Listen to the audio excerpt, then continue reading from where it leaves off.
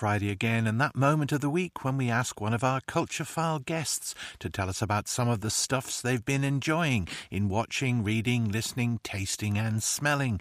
And this time it's the turn of prompt engineer of the moment, Steph Supercomposite Swanson, to share with us her Culture File likes. Hi, I'm Steph Mai Swanson.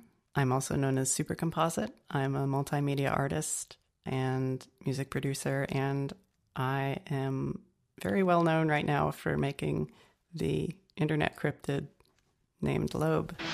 Why would anybody watch a scum show like Videodrome? Why did you watch it, Max? Business reasons. A film I like What about the other reasons? is Videodrome by David Cronenberg. It's about Max Wren. basically kind of like me, a person who discovers really disturbing images and gets kind of sucked into morbid curiosity and obsession with them. So a lot of the things in that film resonate with me. It's very disturbing. I love it. And control hallucination to the point that it will change human reality. While it's not a book, but a work of literature that I love that is kind of recent is called 17,776 by John Boyce. It is a website, so you should search for 17776 and you'll find it. And basically it's a really absurd science fiction story that is very visual and has videos and images and all these different formats of multimedia storytelling. And it's about what American football will be like in the year 17,776, and when everyone has become immortal and American football is played in a stadium the size of the entire United States, and people try to run across the whole country and hide in like abandoned skyscrapers and stuff. There are also satellites in it that talk to each other, and they're really cute. And the first page of it always like brings a tear to my eye. It's beautiful. So yeah, highly recommend 17,776 by John Boyce.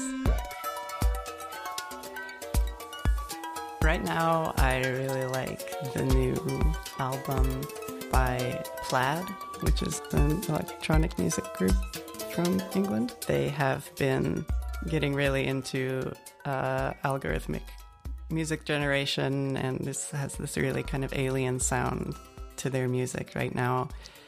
And all of the art and album covers and music videos, and there's even like I think a graphic novel being released based on this album, is all, or at least partially, AI generated, and it's really out there and really cool. And they also are going around doing publicity for the album, lying and saying that they've been to other planets and that's where they get the music from.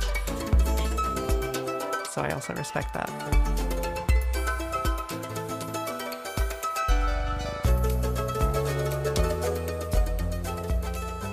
A podcast I enjoy, it's not ongoing currently, but there's a lot of episodes, is the Podcast for Laundry by Brett Davis. And it's basically like a darkly comic or anti-comedy podcast where it's just a guy who's extremely obsessed with laundry for some reason, and he decides to make a podcast about laundry. Watch them bounce around, 40 till they're dry. Now you drop the clothes, doing a freak flag fly. Here's a little and he invites everyone he knows on it and finds ways to like alienate them from his life by talking about laundry too much, to an extent that becomes like extremely tense. So you can bring your damn clothes to get real dry. Now the tumbler and even like abusive almost. It's a very interesting experience to have unfold while you're listening to a podcast about laundry, perhaps even while you're doing the laundry, which is something that I did a lot while this podcast was ongoing. So yeah, that's a really that's a wild one. Yeah, a food experience I had, which was incredible, was when I was visiting San Francisco many years ago, maybe 6 years ago or something. And me and my partner and my friend were sitting in Dolores Park, a beautiful view over the whole city.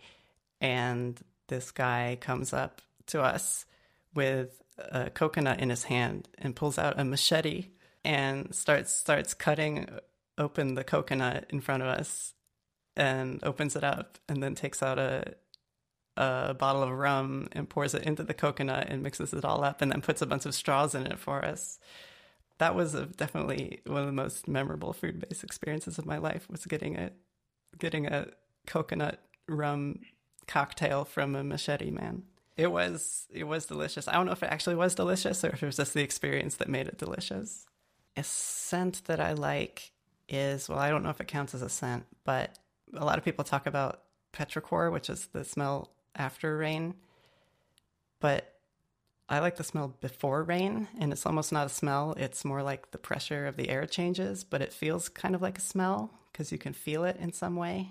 You kind of can feel it around your body, but I feel like you can also kind of smell it, how the air pressure changes before it rains. I feel like it smells very fresh, I guess. You can feel that the air is like lighter as it goes into your body, if that makes sense. And I don't know, there's something very nice about that to me. Steph Swanson there, and she'll be back next week to tell us about her super composite AI horror story.